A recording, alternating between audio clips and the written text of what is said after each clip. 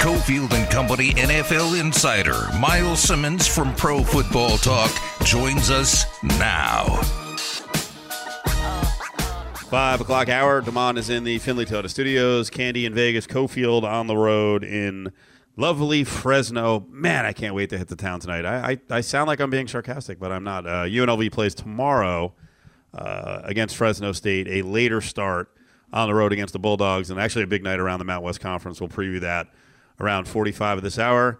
You know, it was weird, Candy. Last week, we all got kind of hunkered down on Radio Row, and we were doing a bunch of interviews, and we actually didn't see a lot of our regulars because they were so busy. Myles is one of the guys Myles, did we see each other? Was it just passing at a moment? You must have been slammed last week. It was brief. Yes, I was. Because I came by I don't even remember what day it was, to be completely honest with you, but I was by there, and like Adam Hill and JVT were there, and we talked for a little bit, and you were, doing your thing. You were working.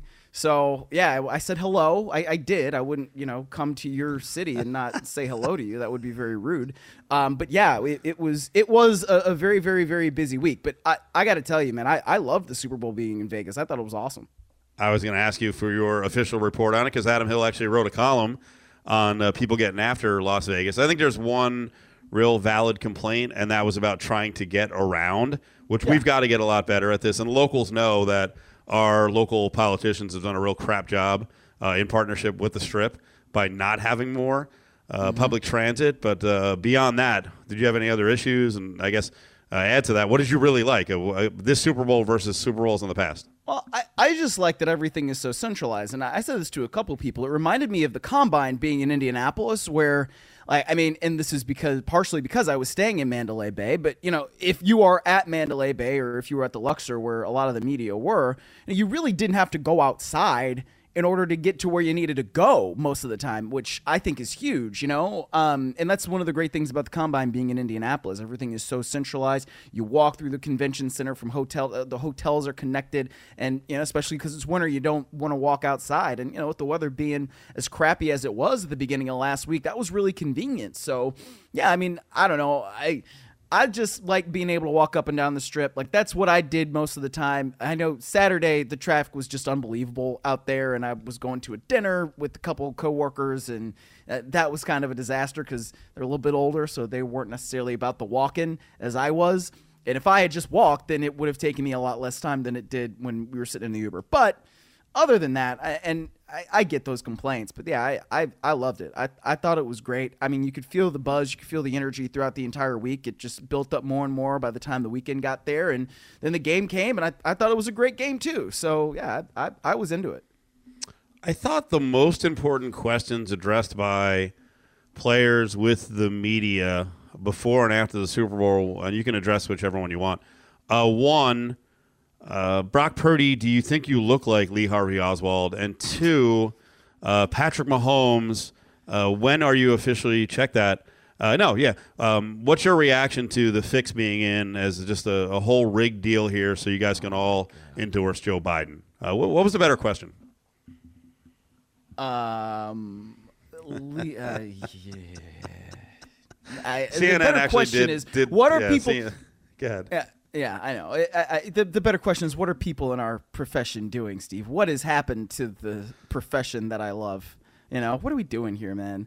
I get that, on radio, or not Radio Row, but at opening night, which I will admit that I did not attend this year because it's not for me, right? Like, I can go to all these other media availabilities and actually have good questions and get good answers. But, opening night, it's I don't know who it's for, but I guess it's partially for fans now because they get to come in there, and I don't really understand what's appealing about listening to dudes do interviews for an hour or whatever it is. But look, people seem to really like it, so more power to them. But yeah, some of those things. And, I saw the CNN thing today, and I retweeted it with the meme of the dude who's like ripping the headset off of his head because he doesn't like what he's hearing. Like, that's the kind of stuff. Why are we even asking him that? I know it's on CNN, and I realize CNN, they've got money to make, but like, why are we putting oxygen behind this crap? Like, don't put oxygen behind BS. At least the Lee Harvey Oswald thing was a stupid meme. Like, there are idiots and a-holes out there that, like, almost want to believe this conspiracy crap about this is fixed and that this is that and, everything's rigged. Like, go touch some grass, guys. Like, I find that crap frustrating, man. I really do. Myles, I want to say something because Steve's been beating around the bush. Steve's got a bone to pick with you, and I'm going to read out the tweet to tell you why. I find it so. All right, here we go. I find it so satisfying to watch greatness. I just love it. I've always loved it. I grew up watching Tom Brady and appreciated him and wanted them to go undefeated to see history. And I'm not old enough to remember Jordan, but what we've got now with Mahomes, I just love it. I agree with you, Myles Simmons. Thank you. What is the bone to pick with me? Why is there a bone? I don't agree with you. What don't you agree with? I'm very frustrated as a fan of an AFC team. I get it. It is cool to watch greatness. I can appreciate it after it's done. But while we're going through it and watching the same team potentially, be Goliath moving forward, it is really, really frustrating if your team sucks. It might be even more frustrating if you're one of these teams that does have that quarterback who's just beneath Mahomes and you can't freaking turn the corner against the Chiefs. Oh, I'm sure it is. I mean, so two of my really good friends, one is a Bills fan, lives in Buffalo right now. The other is a Chiefs fan, lives in Kansas City. And, the Bills fan was just all over, the Chiefs all season long. La, la, la. Oh, my gosh, you guys suck. I can't believe this. Was so excited when they were going to play the Chiefs in Buffalo. La, la, la. And what happens, right? Mahomes does Mahomes things. Josh Allen doesn't make the throw at the end of the game that he needs to make, and it ends up that the Chiefs win. And so, my Kansas City friend didn't talk that much stuff at that point, but, we kind of did. And then after the game on Sunday, it was just my Chiefs fan friend was just all up in the group chat, blowing it up. And, the only thing that I just kept saying was, yeah, Matt, you got to cope. Just cope. Like, that's it.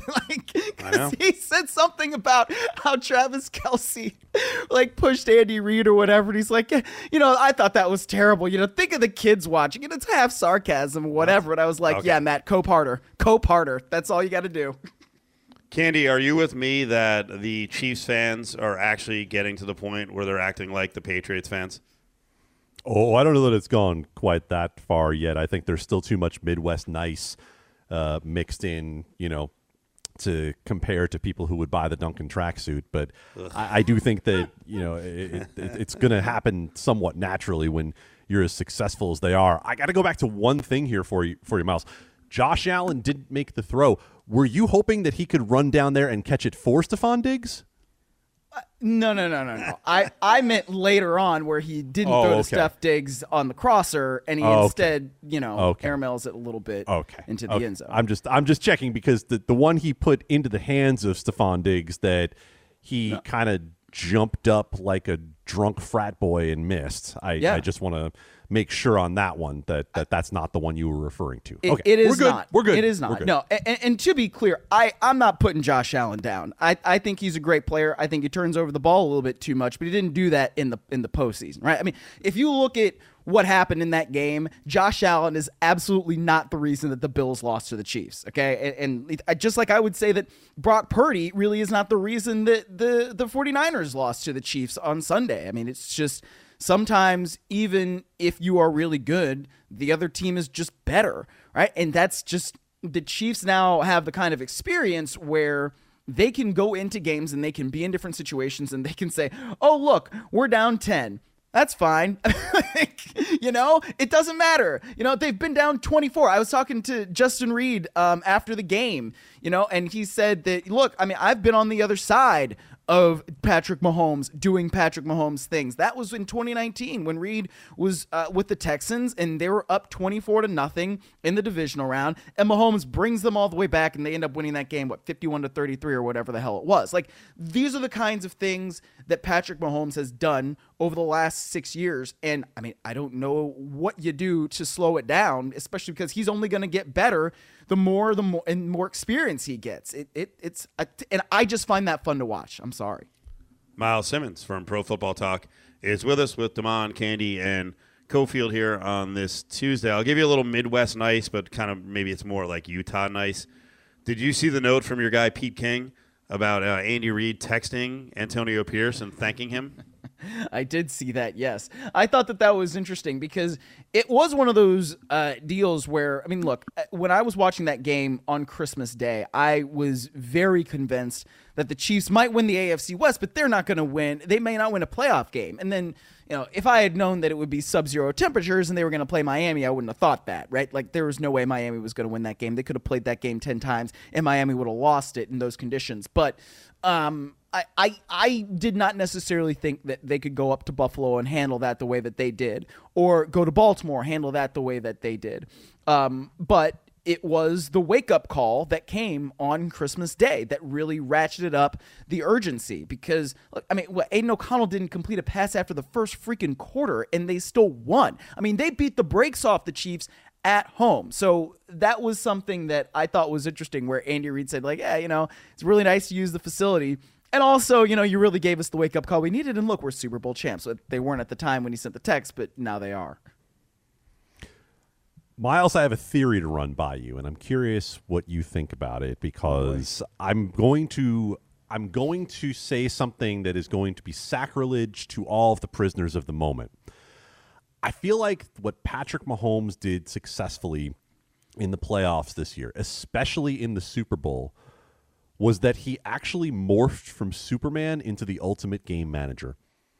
The Kansas City Chiefs defense won the AFC playoffs and the Super Bowl, and Patrick Mahomes very simply did not make mistakes.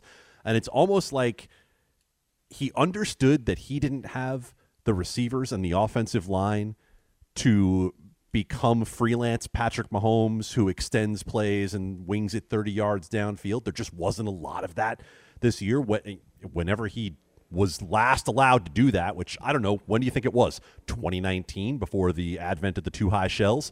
But he seemed to fully embrace and accept what this team was and understand that if he could avoid Kadarius Toney derping a ball to Brian Branch like in the opening night of the season, that this defense probably was good enough to get them where they ended up. I would counter that by saying that if we're going to call him the ultimate game manager, I think game managers don't necessarily do ball placement as well as Patrick Mahomes, and they don't necessarily make plays with their legs as well as Patrick Mahomes. It's the same issue that I would take with simply labeling Brock Purdy as a game manager, right? I think that those guys, game managers, can't necessarily extend plays with their legs, and they can't do things off schedule when things start to break down, right? They have to be a part of the system, like a Jimmy Garoppolo, if things are going well, and then you'll be able to do it. Jared Goff, I would call more of an ultimate game manager than a Patrick Mahomes or a Brock Purdy. I mean, I just think about that first touchdown throw we had against Baltimore. I mean, back shoulder, front right corner of the end zone, ball only where Travis Kelce can get it. And Hamilton, who is one of the league's better safeties already, just in his second year, he can't do anything about it because the ball is perfectly thrown, even though he's got great coverage on Kelce. Game managers can't do that. The drive in overtime where Mahomes goes 8 of 8, and he also runs it, for a first down. That's a couple first downs. Those are things that game managers aren't doing. So I understand your point, and I think that he did adjust his game, especially because we only saw really one deep throw, and that was the one to Hardman, and then Isaiah Pacheco fumbles it, and they don't score off of that. But yeah, I think he does too much, too well to be considered the ultimate game manager. Right? That to me is more Jared Goff. I want to circle back to the quarterbacks because a little while ago you said it wasn't Brock Purdy's fault that the 49ers lost this game. I love to play the blame game. So whose fault is it? It's partially Kyle Shanahan, partially Steve Wilkes. I mean, it's Patrick Mahomes' fault because they're better, right? I thought that the 49ers came out there with an urgency that certainly wasn't there in the first two rounds of the playoffs that they played in the divisional and the NFC championship game. And I think part of that was what happened with the Lions, in that first half. The defense they nearly gave up 150 yards rushing. And so maybe that was one of the best things that could have happened because they just came out with a different level of, I don't know, badassery, if you will, right? Like, they did not want to let the Chiefs do anything. If Travis Kelce only has 1 catch for 1 yard in the first half, you've got a great defensive game plan. So I commend Steve Wilkes for that. But, I mean, look, Patrick Mahomes is a special player. You know, the bounce of the ball doesn't go right when it hits off the 49ers' foot, and Ray McLeod does the right thing and tries to recover the football, and he doesn't do it because the thing is oblong. It bounces weird. So, yeah, I have a hard time blaming anybody on the 49ers when that game could have gone either way, but the Chiefs did what they had to do on defense and on offense and on special teams at the most critical moments of the game. Yeah, I'll blame Kyle Shanahan a lot, so I'm not going to be as nice. Okay. First of all, the numbers are starting to pile up here. In 6 playoff games as a head coach or an OC, the fourth quarter for those teams that were overtime, Little Shanny's combined score is 12 plus 85 for them. That's terrible. It is bad. And his approach in the third quarter set up then, a weird approach late in the game, and obviously not knowing the overtime was a big one. I don't know what happens to him. It's just like he just suddenly decides to go away from the bread and butter and set up the opponent, in this case, for a comeback. And then I just hated down the stretch any chance to not give the ball back to Mahomes where you only have a field goal gap. I think you have to do everything you can to score as many points as you can, and that's every coach. But against Mahomes, you can't leave time on the clock, and you got to make sure you're scoring touchdowns. I don't get it, man. I don't think there's a clutch thing, but he doesn't win in the fourth quarter in the biggest games. Well, I mean, it's hard to dispute that when he's lost in the fourth quarter of the biggest games, right? But what I would say is, I don't put that Super Bowl that they lost to Tom Brady with Atlanta, that's on Dan Quinn, man. That's not on him. Dan Quinn's the head coach, and Dan Quinn needs to be screaming at Kyle Shanahan, hey, make sure we don't snap the ball before there's 2 seconds left on the play clock. And if you rewatch that game, which I have a few times, like, you notice in that fourth quarter, they're not bleeding the clock out as much as they need to. And that is one of the things that's insane to me. However, again, that's more on the head coach than it is the offensive coordinator at that time. But that's a long, long time ago. And look, if you think about all the things that have happened with the 49ers, 2 times now, they've had leads of 10 points on Kansas City in the Super Bowl, and they couldn't stop it, right? They gave it up. And realistically, they could have and probably should have lost that thing in regulation because Rashee Rice was open over the middle, and Mahomes instead goes to Kelce on the left side, which I understand. I'm probably going to 87 at that point too, but it was a significant collapse in this. And Mike Florio, who I obviously work with at Pro Football Talk, has now posited the question: does Kyle Shanahan need a change of scenery? And I don't think that that's really the case. I think that the 49ers, especially going into next year with Brock Purdy still at the minimum contract he can have as a quarterback, being the last pick of the draft, like, there is reason to think that they can be back and that they can be better next year. But at a certain point, it stinks when you have been in a situation where you could win the big one and you have it. It's just unfortunately sometimes the way the cookie crumbles. Usher, halftime. What are we settling on? 1-10 score. I haven't watched it back since I've been home, but I would give it a solid 8. I really liked it. Maybe even 8.5. Like I thought it was great being in the stands. And I felt the energy. Maybe it was because I could see all the lights from, the lanyards and people had those things in the crowd. But I really enjoyed it. They brought out Ludacris at the end with Lil Jon, and they did, and it brought me back to my days in, middle school and high school. I thought it was great. I mean, it was not the best ever. Like, it wasn't Dr. Dre and Eminem and all those guys from a few years ago. Exactly. I don't even know that it was as good as Rihanna last year. It certainly wasn't Beyonce. It certainly wasn't Prince. But I thought it was, for a halftime show, I really enjoyed it. Last one. Have we made Las Vegas slot machines too complicated for even the above-average intelligence folks like Mike Florio? Apparently. I mean, I don't know much about it. I'm not a gambler, so I didn't use a slot machine in the time that I was there, so maybe it's not as complicated as it looks. But Florio sometimes tends to complicate things that are not as complicated as they are. There you go. Ooh, that's that's an off-the-air conversation. Myles A. Simmons up on Twitter. By the way, we were talking earlier about 40 minutes ago about football, still being king right after the Super Bowl. I assume Peacock's not shutting things down in terms of football talk. This goes on with almost no break, all the way through basically the first week of May. Like, you guys are going to be trucking along, right? Oh, certainly, yeah. PFT Live will still be on Peacock daily. That thing starts at 4 a.m. Pacific time, but you can watch the replays every single day. Peter King Podcast, we will still be doing that throughout the off season as well. And, of course, you can catch all of the football news at profootballtalk.com. But, yeah, Steve, 2 weeks from today, I will be in Indianapolis for the Combine. So it does not stop. It does not stop. I'll say one last thing. You comparing Indy in terms of convenience to Vegas, nice point. But enjoy when you're on the ground in Indianapolis and you look around and you're like, there's 7 restaurants here. There were 5,000 in Las Vegas. And we're all going, again, to this stupid steakhouse. So good luck with that. I like the steakhouse, all right? Yes. The steakhouse is Everyone great. does. Everyone does. But there needs to be like 40 of them. All right, Myles. I'll talk to you, gentlemen. There he is, Myles Simmons. On the way back, boy, Candy's smart. Isn't he, Damon? The smartest. That game manager thing, I want to take that, the Patrick Mahomes of this season and that Super Bowl. Let's do a quarterback comparison on that, right? Because I'll tell you, the whole time I was thinking of Adam Hill, and I'm like, Patrick Mahomes is a rich man's Tyrod Taylor.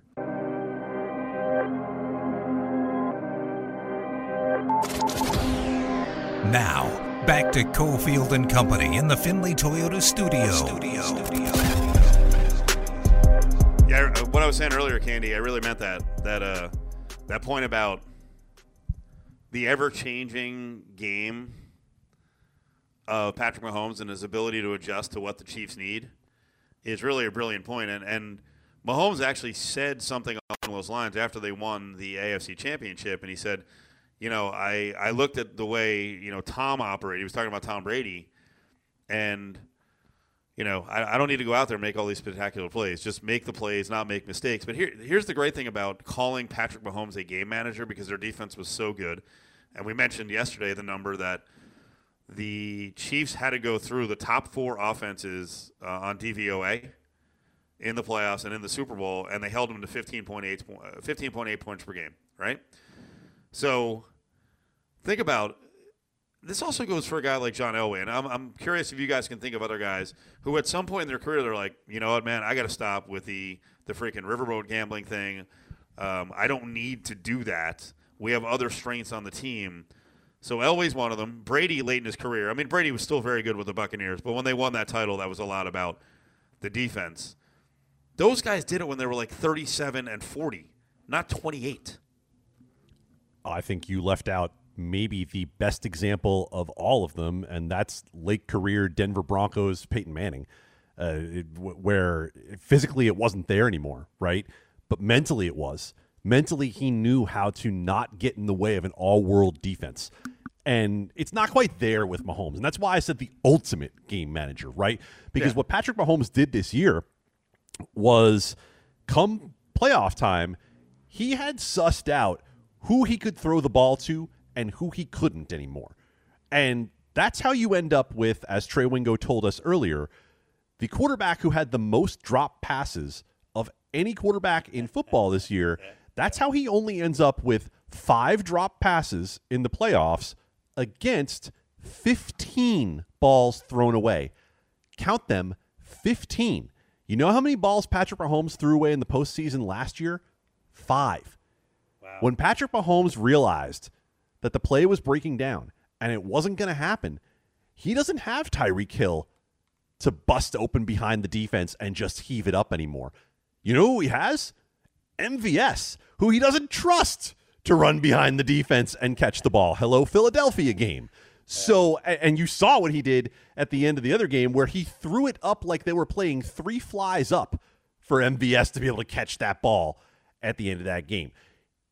It's not a slight to call him the ultimate game manager. The man adjusted to what his team needed out of him, and yet he still did that better than what everyone else could do. His average depth of target in these playoffs was 7 yards. His average yards per attempt was 7 yards. 2 years ago, it was 8.7. He's just not throwing the ball down the field the same way anymore when he doesn't feel like he has the guys to go make a play for him. And that, to me, is someone who understands I can do everything, but the guys around me can't. And I need to let them do what they do best. And it turns out what we do best on this team is play defense. I love it. I love it. That's such a good observation. So, for you, Candy, am I being a little too hard on Shanahan when I mentioned his OC, head coach, playoff game, fourth quarter performance? His teams are down 85-12 over time. And I wouldn't, if I were Jed York and I was objective and I could actually see what's in front of me, I would move on. I'll give you a scenario. If Jed York could be objective on this, and I don't think he is, because I think he's afraid of the unknown, and he's got a guy right now who they win, and they've gotten to Super Bowls. But if I'm Jed York and I go to John Lynch and I'm like, listen, this is what I want. I don't believe that Kyle Shanahan can win a Super Bowl for us. I'm sorry. I'm going to give you this for head coach and OC. I'm going to pay Pete Carroll $12 million a year for the next 3 years. And I'm going to pay Ben Johnson to be the OC $6 million a year to be the OC. I want those two to run the organization. I want to win a Super Bowl. I'm tired of falling short. What would John Lynch do? You're in a situation, if you're the San Francisco 49ers, where you've now lost twice in the Super Bowl to the guy who is on the path to becoming the greatest quarterback in history. You've had a 10-point lead on him twice. And I don't know that you've lost because of the plays that Kyle Shanahan has called. You've lost because when you needed plays at the biggest time, it became Jimmy Garoppolo and Brock Purdy who had to make the plays, as opposed to being on the other side of the field where you said, Patrick Mahomes, go make me a play. Brock Purdy and Jimmy Garoppolo making a play requires everything else to go right. And over the course of 17 regular season games and 2 playoff games and most of the Super Bowl, it had. But when the margin is as thin as it is against the AFC champion, and I would have said this against the Ravens, I say it against the Chiefs because that's the situation we're in. What you have to ask yourself is, how random do you think the playoffs are? Because if you think they're random, you keep running Kyle Shanahan's offense back out there and his ability to take a world-beating group of skill position players, and you look at that defense and you say, we need another corner, and you look at that offensive line and you say, the interior of this line sucked this year.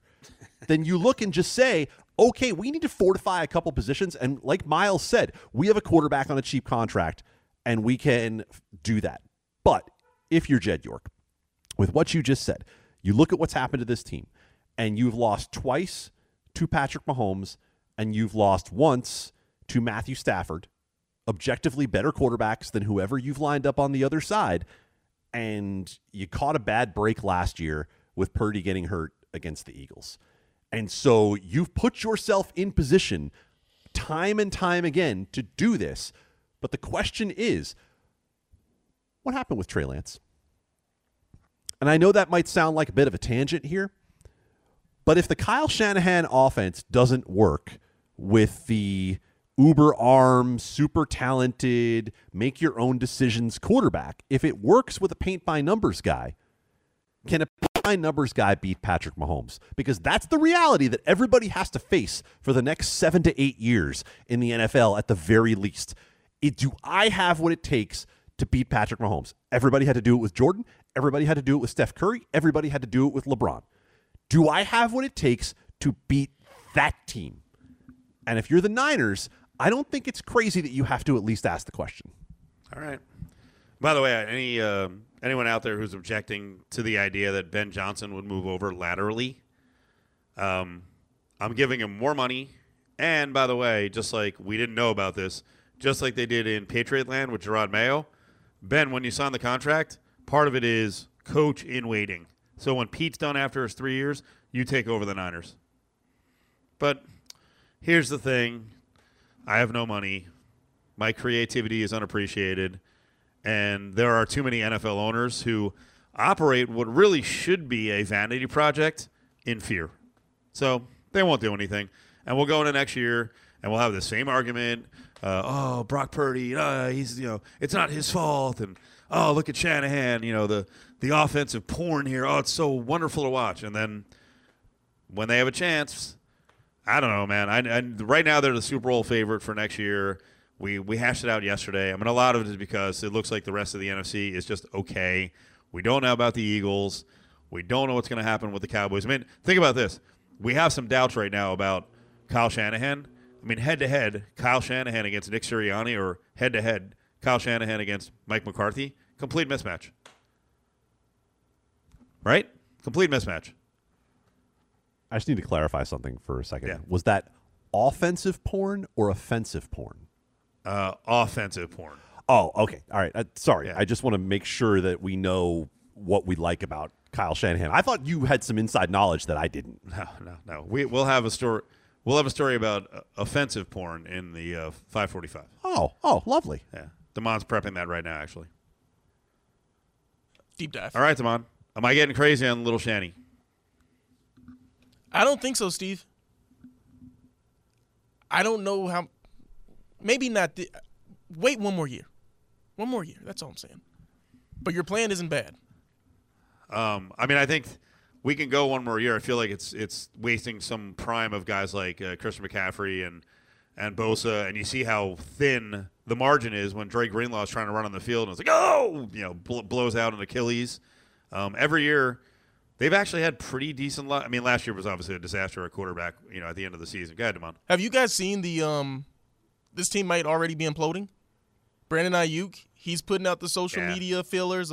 He's posting stuff on his story. Oh, God. He doesn't know. His wife's talking, hey, this might be the last time. And then there was something with a couple of starting offensive linemen where there were just some tweets being fired off of, hey, you missed that block. No, what happened was someone's not supposed to go for a cut block here.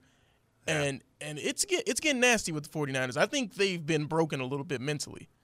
Well, it's also a couple of days after the Super Bowl, so emotions are still running high. But I thought the Ayuk thing, once the family's out there, I mean, everyone should know Ayuk is under contract for next year. They already picked up his 5th-year option. He's making like $14.7 a year next year for 1 year. Now, I understand once everyone gets in this position and he just had a really good year, you want an extended deal, but like, what are we doing here? And I'm sure John Lynch is just like, let him blow off some steam. So if you wanted to blow off some steam, that's totally fine. I'm going to suggest to anybody who hasn't seen it yet, go check out the breakdown that Jeff Schwartz did on Twitter of the final San Francisco offensive play in overtime before the field goal, because what he breaks down from an offensive line perspective, and if you don't know Jeff Schwartz, longtime NFL offensive lineman, he basically says Shanahan called this complicated protection on that play when you know Steve Spagnuolo is going to bring the damn house. A play where if you watch it closely, the center is pulling out to the side and you've got the blocker coming across the formation. It's like, dude, you're basically putting all of this on Brock Purdy to either figure out how to slide the protection or how to make a hot throw against some of the best cornerbacks in football. Wow. If the whole idea is that you want this to be paint by numbers and you want it to be easy, you made that play as hard on Brock Purdy as you could have. So, Candy, we just got done with the Super Bowl here, and you've been here longer than me, about 7 years longer than I have. I got here in 96. You were here in 89, so you've been around Vegas for a long time. I was going to say you've been through it all. We haven't gone through anything. Doesn't mean the city grew, and pro sports wasn't – Major League Sports wasn't part of our game plan, back in the day. But you said you drove by Allegiant, and you were basically were just like, my God, the game is here. It's a moment. It's just a moment that hits you when you get yourself out of the day-to-day, this party is here and this media availability is here, and I had to pull over on the 215 because the 49ers team buses were going back to Lake Las Vegas, like the day-to-day stuff of it. And you just think back over the course of time about the way this NFL organization has always felt about Las Vegas, right? Back in the day when you couldn't talk about Las Vegas, you couldn't have an ad for come to Las Vegas. You remember very well the old PD from back in the day, John Henson, trying to get questions out to Goodell in the Super Bowl press conference about all of this and about Vegas and just the thoughts of irreparable harm of the NFL ever having a footprint in Vegas, and then thinking, this isn't the center of the NFL for this day alone. This is the center of Earth on that day. It is, listen, for all of you news hounds out there who want to point to bigger things in the world that ended up happening on Super Bowl Sunday, I'm with you. I saw it. I get it. But in terms of what we were planning for on Super Bowl Sunday, that is the epicenter of the world. And it is the sports organization that has crossed over into pop culture with Taylor Swift and Travis Kelce as America's sweethearts. It is that organization saying the city that we swore off as Sodom and Gomorrah times 10 is now the place where we're going to not only do this year, but baby, we're coming back and doing it year after year. Yep. It's just wild to me. I don't get me wrong. I love it. It's awesome for Vegas. It's awesome for everyone. It's just still a mind blower. It's crazy. And the funny thing is, I'll talk about, say, like the year 2000. Does someone want to sing it from SNL? In the year 2000. Perfect one. I did Church Lady. Did I do Church Lady? Was that yesterday or Friday? And I don't know if you did that. I'll just give before anyone gets to correcting Cofield. We know it's from Conan. Not a. Oh, I said SNL. Okay, you're right. Yeah, that's right. Yeah, that was a great bit. So I'll go back to 2000, and I've been saying this forever. I still feel like, from a sports standpoint, and really the gambling standpoint too, Vegas may as well be in Siberia, because people know nothing about the city outside the market, and when they try to, they so poorly source it. We had Mike McCarthy on last week from Front Office Sports. I really like him, but he's a New York guy, and he throws out a tweet yesterday. Says NFL love Vegas, but there's one powerful business group that does not want the Super Bowl back. Casino operators. The big game drives away the gambling, quote, whales valued by casinos. Instead, they get football fans who don't hit the blackjack and craps tables. That is so poorly sourced. And you know what happens in this town. There is a group, and you see them with, what's the one guy? I forget his handle, but the guy Scott, the jabroni, who's whatever. The Vital Vegas or Las Vegas Local or whatever. Yeah. Right. You see it when the source is just one group or maybe just one casino operator. Like every sport, by the way, this is another one. Every sportsbook, well, if you talk to one sportsbook person and they're like, they need this team and they're going to get killed on this. And then you start asking like 10 of them and they're like, nah, that's not my case. Mine's totally different.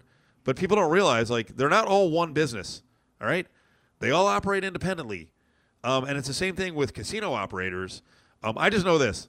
I don't have access. I mean, I could. It would take me a couple of days to casino operators, but I have access to people who get to talk to their bosses. And I ran it by at least a couple of people that the Super Bowl is not good for Vegas because the whales aren't here. And they both either answered or looked at me and they were like, what? No, I don't think that's the case. And the thing is, anyone who says that is a little short-sighted. Look at what this city has evolved into in terms of where we stream our revenue from, right? This is not freaking, the casino era. This is not the 90s. We've become a more versatile market in terms of drawing in money, and who can put a value on, like, oh, the whales weren't here. Some of our big players didn't want to come to town because it's too crowded. Who can put value on the amount of publicity and marketing and brand building that Vegas got through the Super Bowl and what it's going to do moving forward, Candy? I mean, who could come up with that number? After the game ended, and I don't have last year's comparison to put with this, but after the Super Bowl ended in the next 24 to 48 hours, 525 private jets departed Las Vegas. I think there was plenty of money in town. Cofield and Company presents Hey, hold on. Bag up. Grab Bag, Don't touch it. Don't even look at it. only on ESPN Las Vegas. Stick your hand in there, Dave. Damon is here in the Finley Toyota Studios. Candy and Cofield on the road here in Fresno. Tomorrow, later start, guys. Later start. So we got UNLV at Fresno with an 8 p.m. start. Run Rebel warm-up tomorrow goes at 7:30. Tonight, though, big night around the Mountain West Conference, guys, as New Mexico is taking on Reno.